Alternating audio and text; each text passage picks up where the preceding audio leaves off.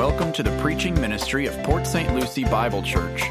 We are a Christian church whose goal is to faithfully preach Christ from Scripture so that we might better love and serve Him. We pray that this message from God's Word would engage your mind with the truth and inspire your heart to obey Christ. Here's today's message. Well, it is a glorious day. Wonderful breakfast, great music. The gospel. That Christ has died for our sins, that He's rose from the dead. He's the Holy One of God. He's His precious Son. And His resurrection proves that God's righteous wrath, God's justice, has been satisfied at the cross and is described in 1 Corinthians chapter 20 as the first fruits of those who have died. For since by a man, speaking of Adam, came death, by a man named Jesus who did not sin, also came the resurrection of the dead. For as in Adam all die, so also in Christ all will be made alive. Christ's resurrection served as a promise. It secures us a promise. Christ has been raised victoriously over sin. He is now seated at the right hand of God, from where He will return again. One day He will return. This is referred to in the Scripture as the Parousia, His second coming, a magnificent day. We read about in 1 Thessalonians chapter 4, where that assures us that, quote, by the word of the Lord, that we who are alive and remain until the coming of the Lord will not precede those who have fallen asleep. For the Lord Himself will descend from heaven with a shout, with the voice of the archangel, and with the trumpet of God, and the dead in Christ will rise first. Then we who are alive and remain will be caught up together with them in the clouds to meet the Lord in the air, and so we shall always be with the Lord. Therefore comfort one another with these words. Christ has been raised, we too will be raised. Most of us here recognize that Resurrection Day, known in our culture, it's known as Easter. But Resurrection Sunday, the day that Christ arose, or we celebrate that He arose, is not about bunnies and candy-coated Cadbury eggs. Though I do love those things. That's good candy. That is good candy. These secular traditions of Easter, they're rather inventions of the enemy of God, Satan, meant to distract our minds from what is important, what is essential, and what occurred that first Sunday morning following that Passover, when the Lamb of God, who takes away the sin of the world, the sinless Christ, was punished and crucified by His divine Father for the sins of all who will believe in Him. On the third day, Christ arose. With divine authority, He declared victory over sin. That's what brings us joy, that our sin has been nailed to a cross. And our scripture reading from Hebrews chapter 10 stated that having offered one sacrifice for sins for all time, He sat down at the right hand of God, waiting from that time onward, that means now, during this period, waiting from that time onward until His enemies be made a footstool for His feet. For by one offering He has perfected for all time those who are being sanctified. To be sanctified means to be made holy, set apart to God. This is describing how we, who by faith believe in Jesus and have confessed Him as our Lord and Savior publicly, He has died for our sins. And as certain as Christ has been raised from the dead and was seen by His apostles and hundreds of others as well, they served as eyewitnesses. Jesus is going to come again in glory to judge the living and the dead. Scripture also says in Hebrews 9 verse 27, it is appointed for men to die once, and after this comes judgment. So Christ also, having been offered once to bear the sins of many, will appear a second time for salvation without reference to sin. Without reference to sin, to those who eagerly await Him. The story of the Easter Bunny just falls a little bit short, doesn't it? Yeah. Well, the significance of this holiday or holy day, traditionally referred to as Easter, is a day that is holy.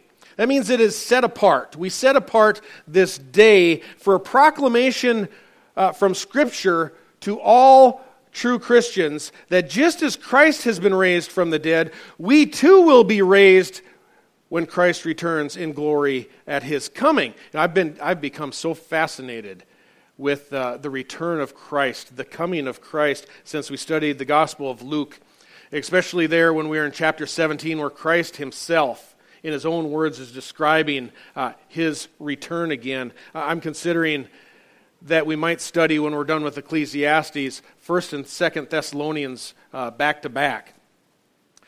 These two books, they fit together. The last two chapters of 1 Thessalonians and the first two chapters of 2 Thessalonians are devoted to Christ's return, this parousia, and they're combined then with the revealing of the man of lawlessness.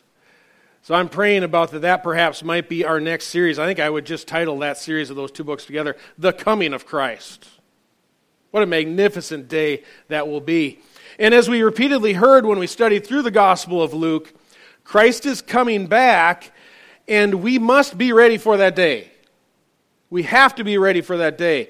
And a major part of being dressed in readiness for the return of Christ, the Holy Son whom God has sent, is understanding our sinfulness, so understanding that we are sinful. That separates us from God. Also understanding reconciliation to God through the shed blood of Christ at Calvary. Also understanding something that isn't spoken about today with conviction. You don't hear it much today with conviction. The holiness of God. The holiness of God. God is holy. He's holy. And magnifying God's holiness is where I'd like to concentrate the focus of this message today, the focus of our time leading up to our sharing of the Lord's Supper. You might have noticed in the bulletin, if you look, that I have titled this message, Holy, Holy, Holy, Lord God Almighty. God is holy.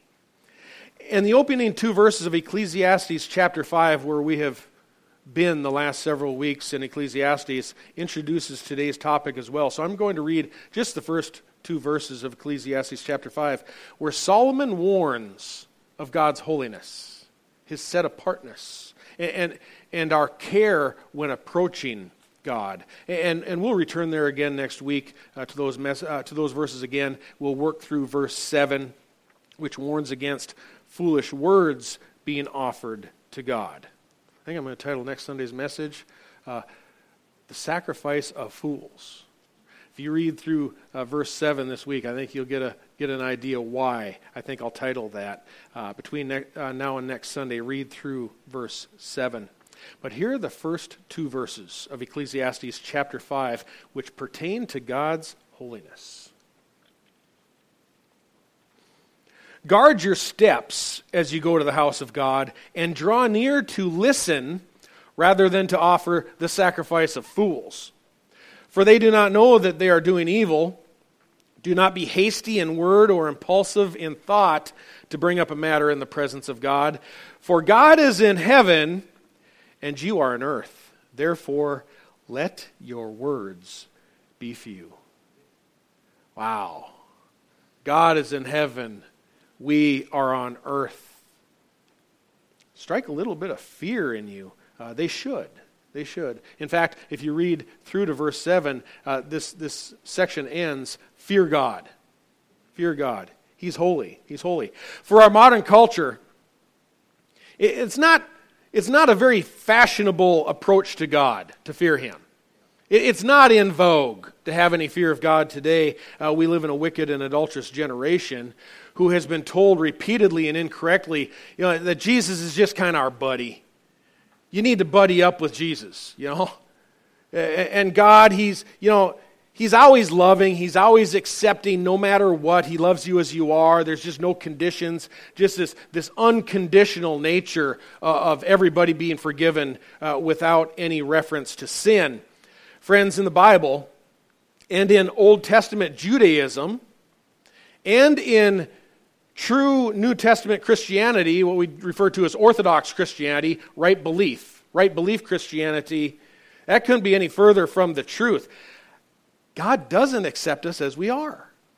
We have to know that. He does not accept us as we are because He is holy, holy, holy.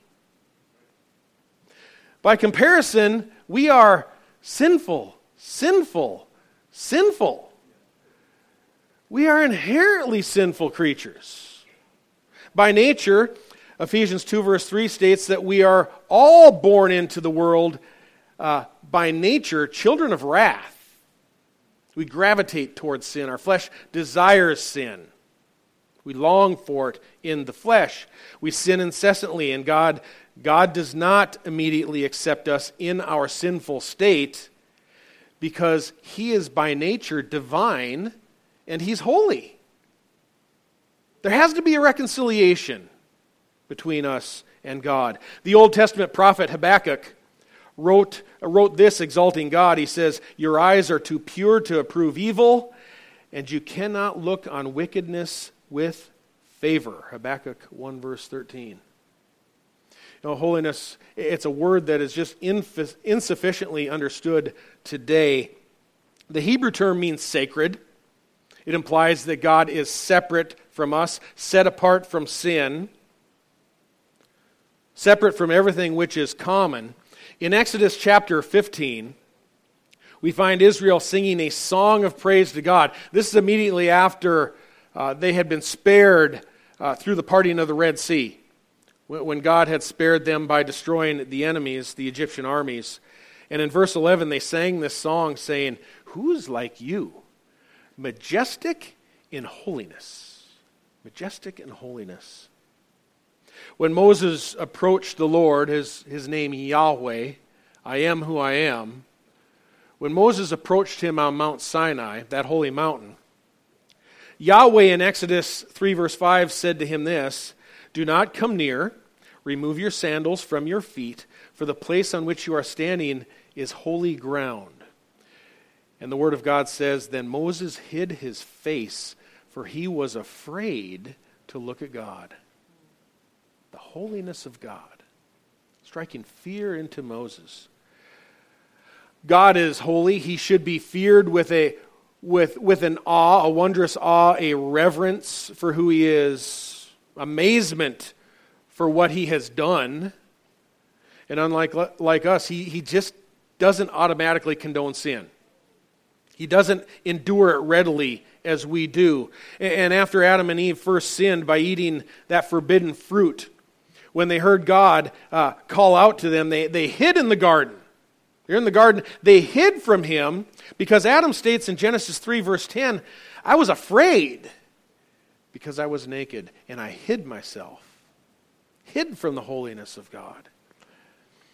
And ever since that very first sin, God by His grace, by His loving mercy, He's made for man and for woman a covering for sin. A covering for sin. God's grace was displayed first through the animals that died to provide skins to cover Adam and Eve, their nakedness. And God adequately warned Adam that if they sinned by eating from the forbidden fruit of the tree at the middle of the garden, the tree of knowledge of good and evil, they would surely die. He told them ahead of time, "You eat of that fruit, you will die." Scripture says in Romans 6 verse 23, the wages of sin is death, right? What we earn through our sin is death. As a picture of God's grace, the animals died, and they were used to cover them when Adam and Eve sinned. They were covered. Their sin was covered. And of course, later Adam and Eve died. From that time forward, from that first time forward, God has required man to offer a blood sacrifice for sins. That's what is required. It's not the only type of sacrifice and offering that God receives. Not exclusively blood sacrifice. God accepts other types of sacrifice.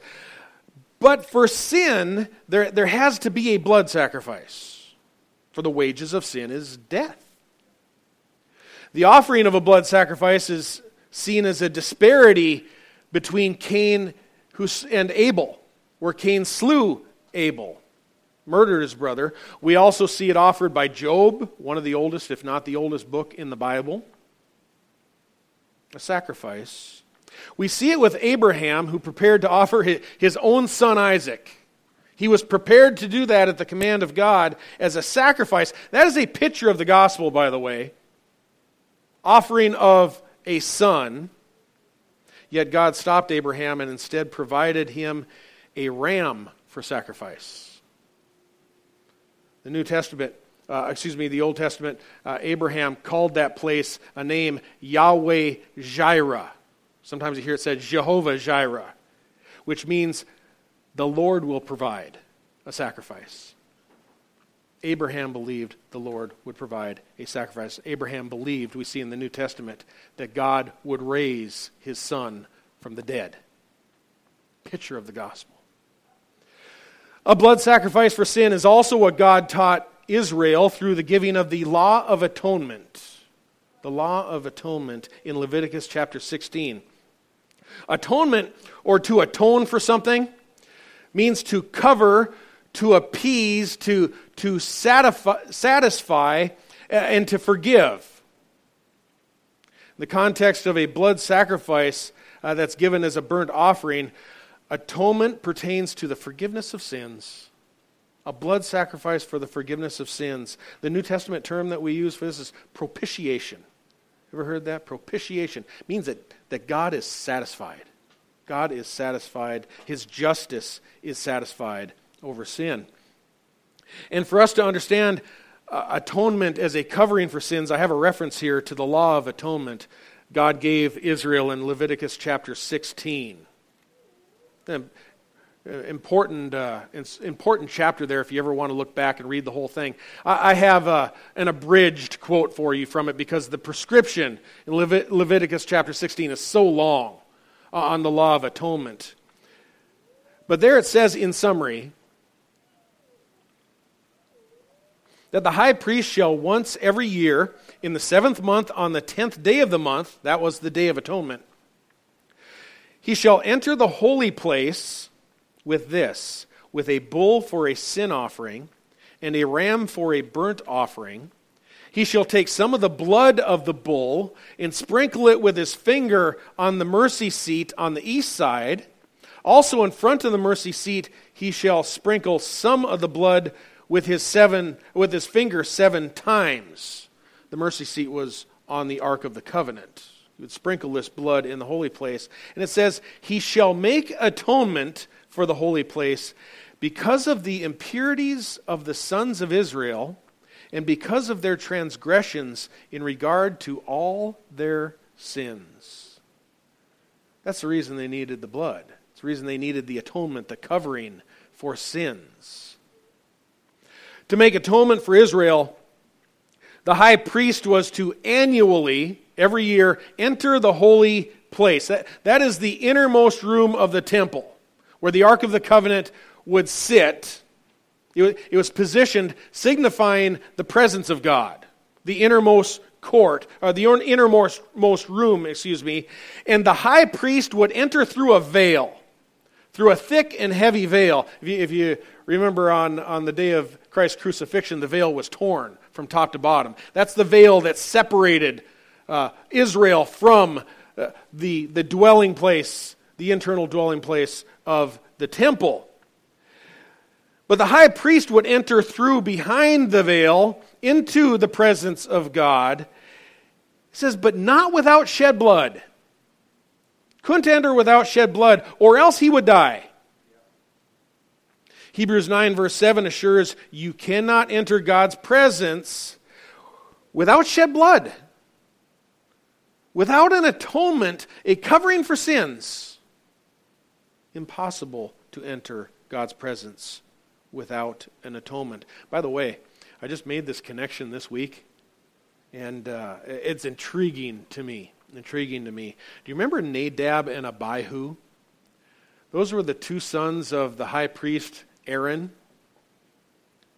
They offered what was called strange fire before the Lord. Remember that? They came forward with their incense and their pans, and they were burning incense, and it was called strange fire in Scripture. And in Leviticus chapter 10, verse 1, it says that Nadab and Abihu, they took their respective fire pans, and after putting fire in them, placed incense on it, and offered strange fire before the Lord, which he had not commanded them. And fire came out from the presence of the Lord and consumed them, and they died before the Lord. Well, that's pretty startling. That'll ruin your day.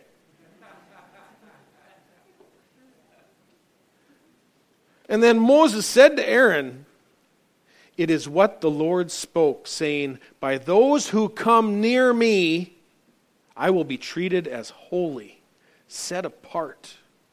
And before all of the people I will be honored.'" So it says, Aaron therefore kept silent. Not a word. Not a word.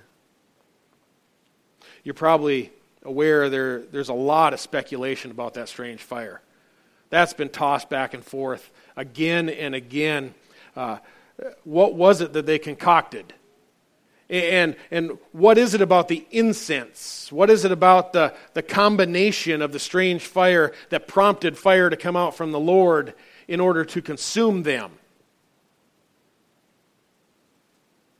They were consumed as they approached the presence of a holy God. Theologians have been debating this since that very day.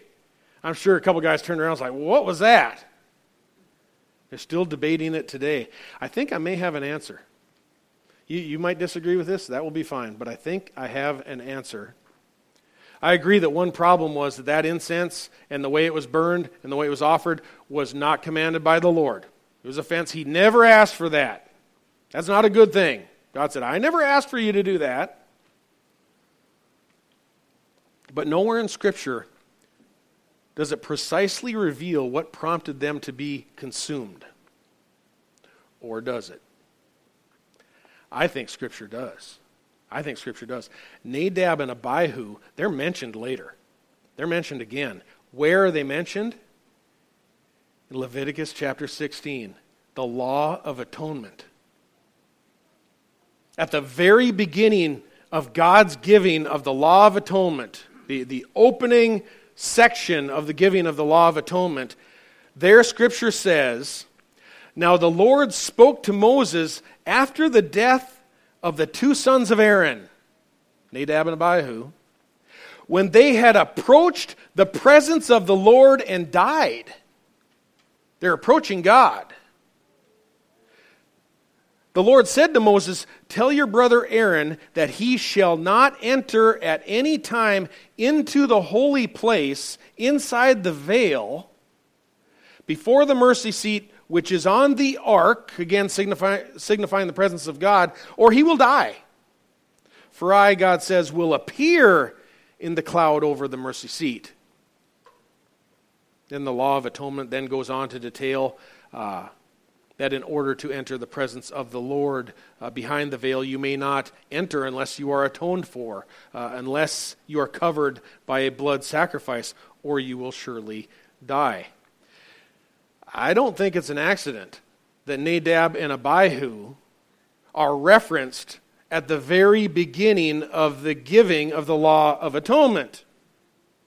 And if my impression is right, the precise reason that Nadab and Abihu, according to Leviticus 16 verse 1, the precise reason they died is because they attempted to approach the Lord without blood, without being covered or atoned for by a blood sacrifice.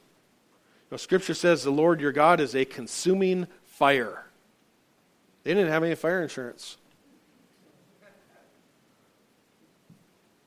I don't know if any of you have heard that explanation before. I haven't found it elsewhere. I think it squares with the prescription for the law of atonement in Leviticus and in Hebrews 9 verse 7, which states that even the high priest cannot enter the presence of God, quote, "without taking blood, which he offers for himself and for the sins of the people." Can't enter the presence of God without blood, or you will surely die.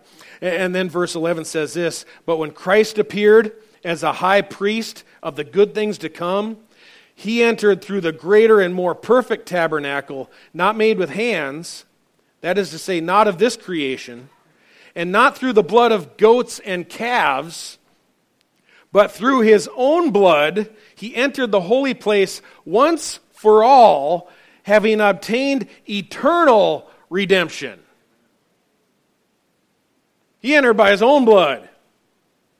Once for all, and eternal redemption indicates that Christ's blood is not a covering or an atonement that needs to be repeated again and again every year as the Old Testament sacrifices needed to be.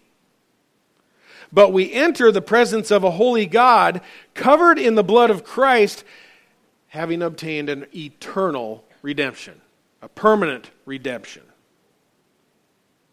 For Hebrews 9 verse 22 reminds us, according to the law, one may almost say, all things are cleansed with blood, and without shedding of blood there is no forgiveness. In Leviticus 17 verse 11, for the life of the flesh is in the blood, and I have given it to you on the altar to make atonement for your souls. For it is the blood by reason of life that makes atonement. All has to do with the blood. Life, blood atonement, forgiveness of sins, eternal redemption are found only in the blood of Christ. There's power in the blood. Hebrews is another New Testament book I would love to teach through soon. Just astonishing, the doctrine in there of Christ and his atonement. It's a letter written to Hebrews, to ethnic Jews. They were tempted to forsake their new Christian faith because they were suffering persecution. That's an overview of the context of Hebrews. The book of Hebrews is they were Hebrews who had been suffering for Christ, and they were thinking to themselves, this is tough. This is tough. They thought this. They go, maybe we should go back to the old way. At least at that time period, they weren't suffering as much back when they were at the temple sacrifices. They were tempted to defect back to Old Testament Judaism because it didn't bring the same suffering as standing for Christ. And when the letter to the Hebrews was written, that was just before 70 AD. When Hebrews was written, within 5 years before 70 AD, the temple in Jerusalem was still standing when Hebrews was written. The sacrifices were still being perpetually offered year after year when the book was written. They were literally thinking, let's go back. Let's go back. So these Hebrews were thinking, rather than suffering the reproaches of Christ, why not just go back to the old sacrificial system? That establishes the context of our earlier scripture reading from Hebrews chapter 10, which provides a warning to those wanting to apostatize and go back to the old sacrifices. In verse 1, we are told, for the law, since it has only a shadow of the good things to come, and not the very form of things, can never, by the same sacrifices which they offer continually year after year, make perfect those who draw near. Otherwise, would they not have ceased to be offered? Because the worshipers, having once been cleansed, would no longer have consciousness of sins. But in those sacrifices, there is a reminder of sins year after year. For it is impossible for the blood of bulls and goats to take away sins. It is impossible for the blood of bulls and goats to take away sins. There's no permanent atonement, no eternal redemption in animal sacrifices. This is the reason that Israel had to offer them again and again and again, year after year after year. It was only temporary until Christ would come. By contrast, Hebrews 10 verse 8 quotes the Old Testament, which says, sacrifices and offerings and whole burnt offerings and sacrifices for sin you have not desired, nor have you taken pleasure in them, which are offered according to the law. Then he, referring to Christ, said, Behold, I have come to do your will. He takes away the first in order to establish the second. By this, which we have been sanctified through the offering of the body of Jesus Christ once for all. Once for all. One and done. Remember, the temple in Jerusalem was still standing when these words were written to the Hebrews. Every priest stands daily ministering and offering time and time the same as sacrifices, which can never take away sins. But he, Christ, having offered one sacrifice for sins for all time, what did he do? He sat down at the right hand of God. For by one offering he has perfected for all time those who are sanctified. What glory. What glory. We can therefore now, as Christians who trust in Jesus Christ, who have believed in him, we can enter the holy presence of God through the covering, the atonement for our sins, the atonement of the blood of Christ. And therefore Hebrews 10 verse 19 concludes, Brethren, since we have confidence to enter that holy place by the blood of Jesus, by a new and living way which he inaugurated for us through the veil, that is his flesh, let us draw near to God with a sincere heart in full assurance of faith. You can draw near. You can now come near to God, being covered in the blood of Christ. The law in Deuteronomy 4 verse 24 warns us, the Lord your God is a consuming fire. Sinful man cannot approach a holy God, holy and mighty God, nor can we enter his presence in heaven, his dwelling place, without the shedding of blood for the remission of sins. Nadab and Abihu are a reminder to all of us. You can't stir up your own concoction and think that you can approach God. You're going to be consumed with a fury of fire and judgment. Holy, holy, holy, the Lord God Almighty. If you ever hoped to get near to God, if you want to enter the presence of God in heaven, you by faith must believe your sins have been covered by the blood of Christ. For Scripture says, without the shedding of blood, there is no forgiveness of sins. By the way, about 5 years after Hebrews was written, the letter to the Hebrews was written, in 70 A.D., a Roman general who eventually became emperor, a general named Titus, surrounded the city of Jerusalem and besieged it. Decimated the city, tore down the temple brick by brick or block by block in fulfillment of Jesus' prophecy that not one stone will be left upon another. Under the Old Testament sacrificial system, even if the Hebrews wanted to go back to that, is there any blood atonement remaining today? No.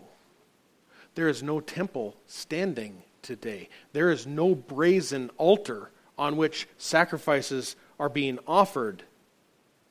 There is no Ark of the Covenant, nor mercy seat for the blood to be sprinkled upon. And even if there were, God would not accept it.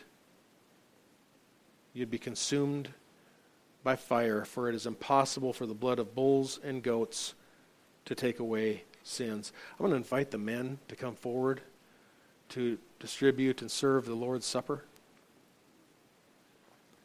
Christians are people who believe God is holy, that he has provided atonement for sins and eternal redemption through a new and better way, the body and the blood of our Lord Jesus Christ. We practice open communion at Port St. Lucie Bible Church. You know your heart. You know your heart. If you have believed and trusted that Jesus died for your sins, that he rose on a third day, that he ascended into heaven, where he is seated at the right hand of God on high, if you believe that he is going to come again to judge the living and the dead, we invite you to share in remembrance the body and blood of our Lord Jesus Christ.